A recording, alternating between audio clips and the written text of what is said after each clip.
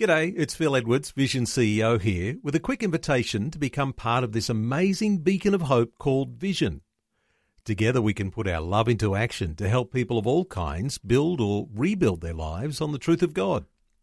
Please consider the part you can play during our upcoming Visionathon appeal, remembering that it's your support that makes Vision possible, including this podcast. This podcast is made available by Vision Christian Media, thanks to the generosity of our supporters. Your donation today means great podcasts like this remain available to help people look to God daily. Please make your donation to Visionathon today at vision.org.au. Dr. Michael Youssef begins today's Leading the Way, taking you back to the early days of the church and today. I want you to think about this. Here they are, longing for the coming of the Messiah, to come and usher peace, to come and usher joy, to come and bring salvation. And then when he came, they crucified him. They crucified him. Oh, but I don't want you to be quick in judging them. It's happening all around us.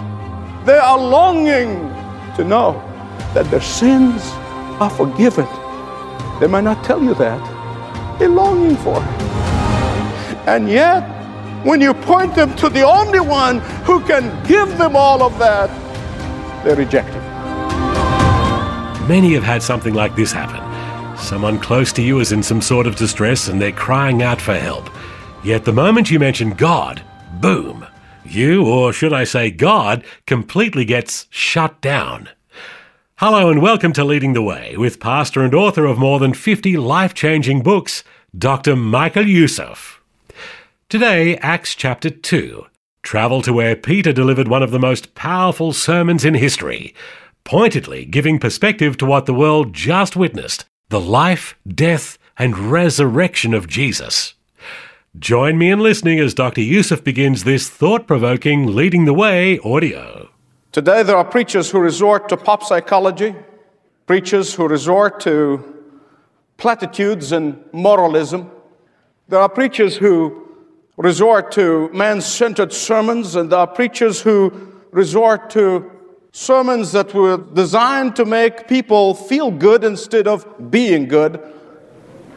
And we have preachers who preach sermonettes abound, and all they're producing are Christianettes. It was C.S. Lewis who tells of how he went to hear a sermon that was preached by a young Anglican minister. And the young preacher saw C.S. Lewis. I'm sure if it's C.S. Lewis, he panicked. But he saw C.S. Lewis in the congregation, and he basically said, and I quote, he said, "If you will not believe in Jesus Christ, you will suffer grave eschatological ramifications." Afterwards, C.S. Lewis came out to the young preacher. He said, "Young man, did you mean to say that those who choose not to believe in Christ will go to hell?" He said, "Precisely." He said, "Why didn't you say so?" I know that in this age of sentimentality, bold preaching is not very popular. I know that. I know that in this age of make me feel good, bold proclamation would not win an award. I know that. I know that in this age of easy believism, people would rather be entertained than be called to repentance. I know that. No wonder we have few biblically sound churches these days. But if you look at the first church, you're going to find that bold proclamation of the truth was the central focus of the worship. That the bold proclamation of the truth was the very heart of their worship. That the bold proclamation of the gospel was not designed to make them feel good and be entertained, and it's not designed for their enjoyment, but it was designed for their conviction. But if you want to have a true model for bold preaching, all you need to do is turn with me to the book of Acts, chapter 2. Here the Apostle Peter stands up in order to proclaim to these hundreds of thousands of people, to explain to them what this Pentecost is all about. What is this phenomenon is all about? What is the sign is all about? And he began to address the seekers and the skeptics alike. And there are 5 things, by the way, in order just to keep focus. First, there was a confrontation of the skeptics, verses 14 and 15. When Peter said, "Take heed of the words that I'm about to speak," here's what he's doing. He was expressing boldness and confidence. He was saying, I'm no longer hesitant about this gospel. There is no equivocation about it. He had no fear nor apprehension. Why? Because this is a different Peter from the Peter who denied his Lord before a slave girl in Caiaphas' house. This is the Spirit-filled Peter. This is the bold, fearless Peter. And the first thing that he does in his sermon is refute the false accusations of drunkenness. Here's what he's saying to them. A use of translation. You silly people, it's 9 a.m. Who ever heard of anybody would be drunk at 9 a.m.? I think I would have put it a little stronger than that. I would have said, if you had half a brain, you would not have made such a stupid, groundless accusation. Who ever heard of anyone getting drunk at 9 in the morning? Just because you cannot accept the supernatural, don't make such irrational statements. I think that's what Peter really meant. Once Peter confronted these silly skeptics, he goes on, secondly, to the clarification of the sign. The explanation of the sign of the day of Pentecost. You know, in the Old Testament, there were two comings of the Messiah. I want you to listen to what I'm going to tell you very carefully, because we have people running around saying all kinds of things about this. But there were two comings. These two comings were separated by a long interim period of time. What do I mean by this? Well, if you look at Isaiah 53, you're going to find that the first coming of the Messiah was going to be in suffering. That the first coming of the Messiah is going to be in bearing the sin of the world. That the first coming of the Messiah is going to be for death and dying for the sins of the whole world. According to Isaiah chapter 9, verse 6, the second coming of the Messiah will be in great glory and in power and in majesty to establish his kingdom forever. You see, in the first coming of the Messiah, the rule of God is over the hearts of his people, the believers. But in the second coming of the Messiah, he's going to rule supreme. In the first coming of the Messiah, he establishes peace in the hearts of his believers. But in his second coming of the Messiah, he establishes perfect peace. In the first coming of the Messiah, he judges his people through the conviction of the Holy Spirit. But the second coming of the Messiah, he will judge the whole world. And what Peter is saying here, as he clarifies the purpose of the coming of the Holy Spirit, he's saying the Holy Spirit has been prophesied by Joel to come in the beginning of that period. Why? In order to minister to God's people, in order to convict God's people, in order to sanctify God's people. He is given to minister to God's people after the first coming of the Messiah. And this, he said, was prophesied in the book of Joel.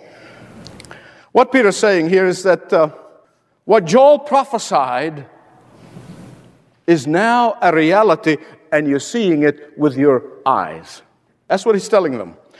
Many of these Jews who were very familiar with the terrifying picture of judgment from the book of Joel, they wanted to know, what can they do in order to escape this coming judgment? And Peter tells them in verse 21, he gives them the answer. He said, everyone who calls on the name of the Lord shall be saved. There is salvation for those who turn to him as Savior.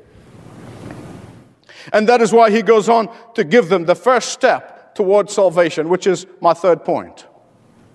Condemnation of sin. I want you to think with me very carefully on this one, because there is a lot of preaching about salvation without repentance. There's a lot of preaching about salvation without confession of sin. And I want you to listen and see how the Apostle Peter handles this situation. confrontation of the skeptics, clarification of the sign, condemnation of sin. What do you think the sin of these people to whom Peter was speaking? What was their sin? Their sin was that the Messiah, whom they longed for, they were desperate for to come. They waited for. All of their readings and all of their prayers are focused on the coming of the Messiah. So the Messiah comes. He performs one miracle after another. He performs one sign after another. He comes in supernaturally, reveals himself. They watch him with amazement. But they reject him.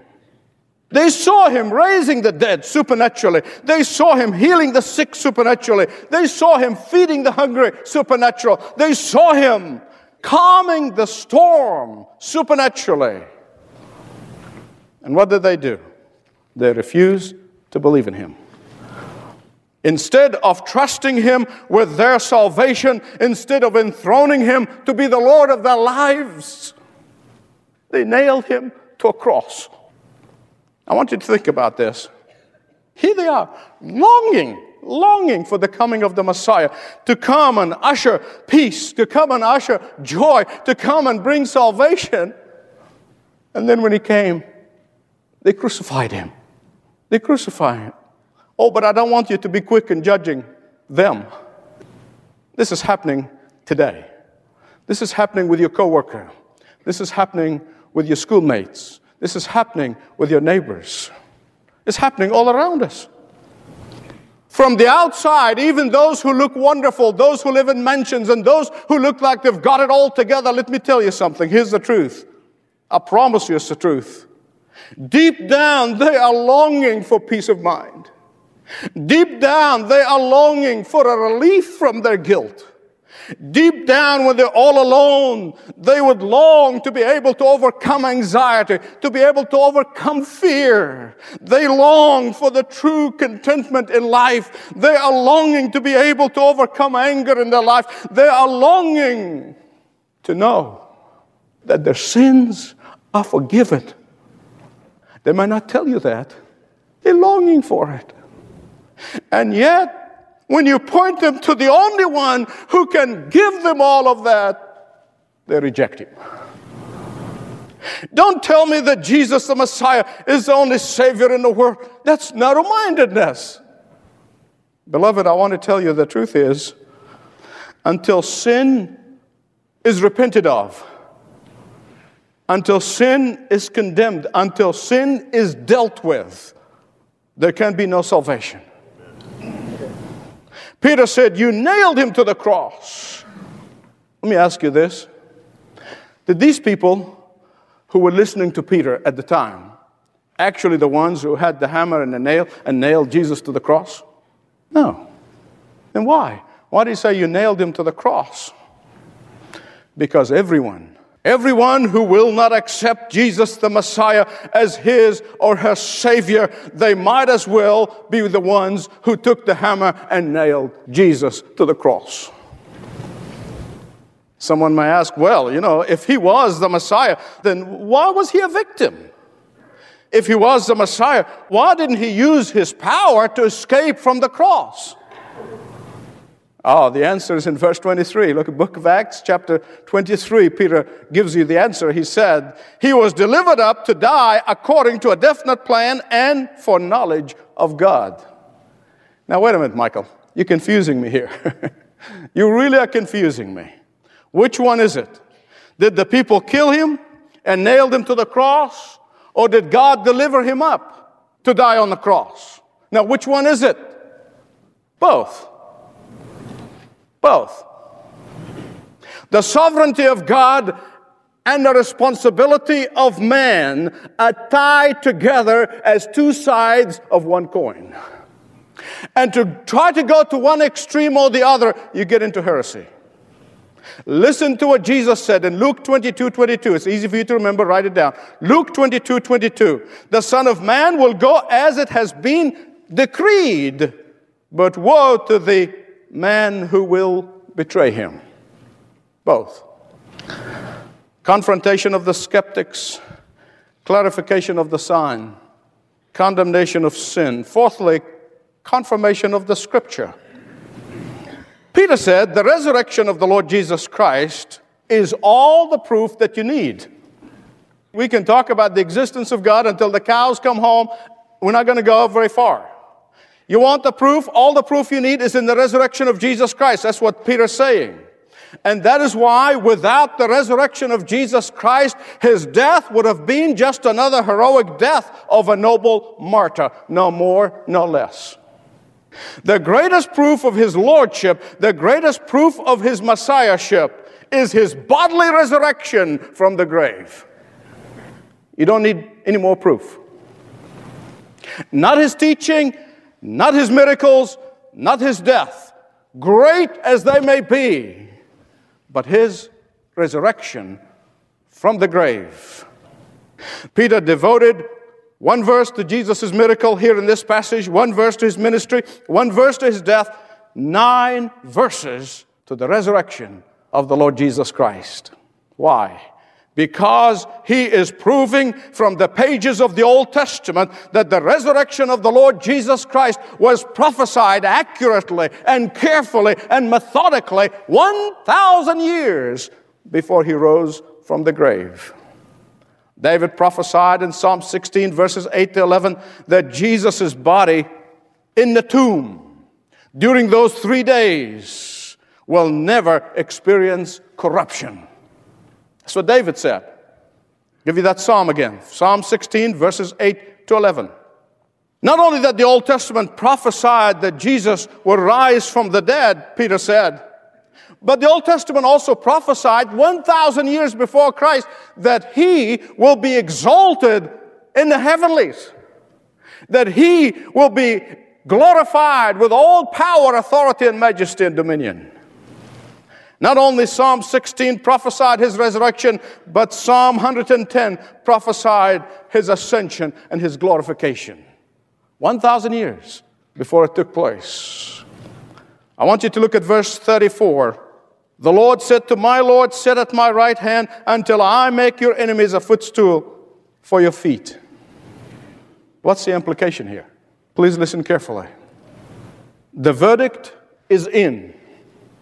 And they were on the wrong side, guilty of opposing God himself and rejecting his Messiah. And unless they repent, they are condemned for eternity. Confrontation of the skeptics, clarification of the sign, condemnation of sin, confirmation of the Scripture. Fifthly, consolation of the Spirit. The most momentous question that any man, any boy, any woman, any girl would ask, the most momentous question is this: what must I do to be saved? Saved from what? Saved from hell, which is the destination of everyone without Jesus Christ. A wrong answer to that question, no matter how correct a person is in all the other areas of life, will be the path to eternal tragedy. Please hear me right.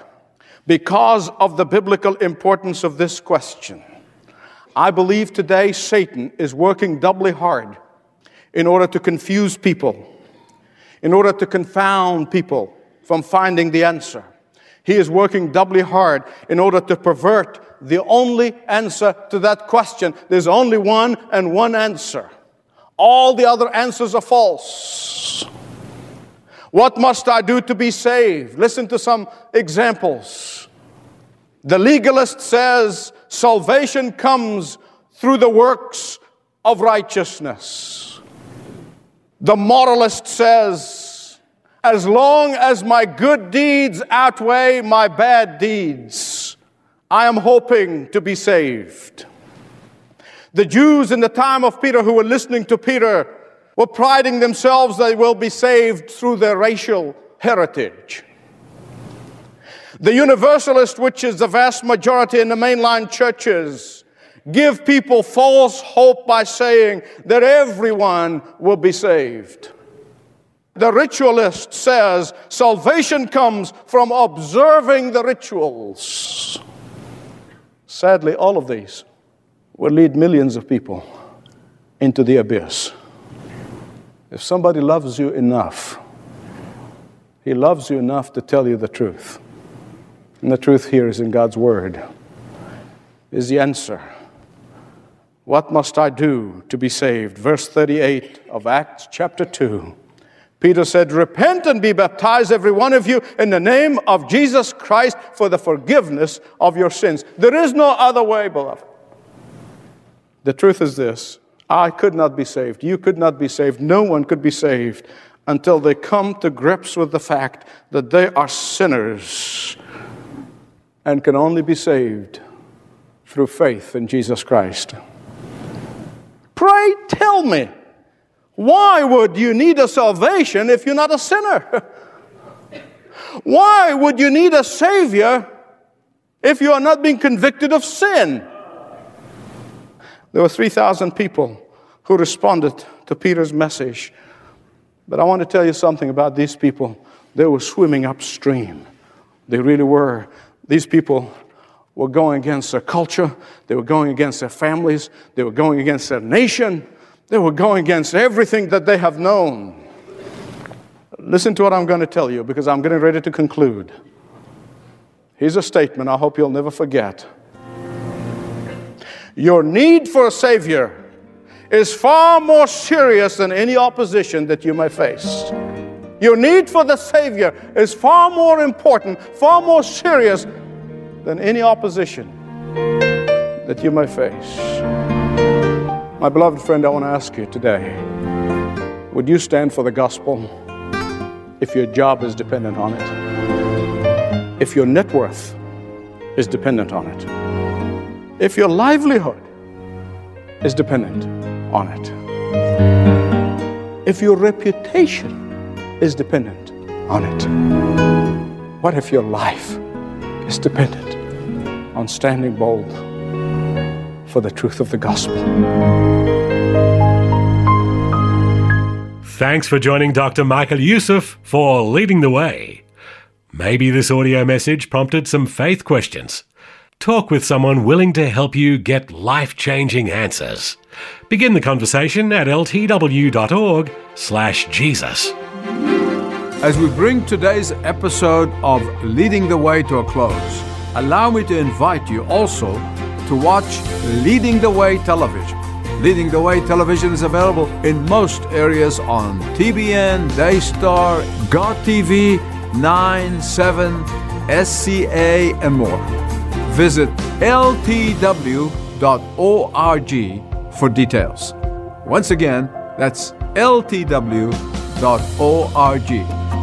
Well, we find ourselves at the end of our time together today. Do listen again next time, won't you?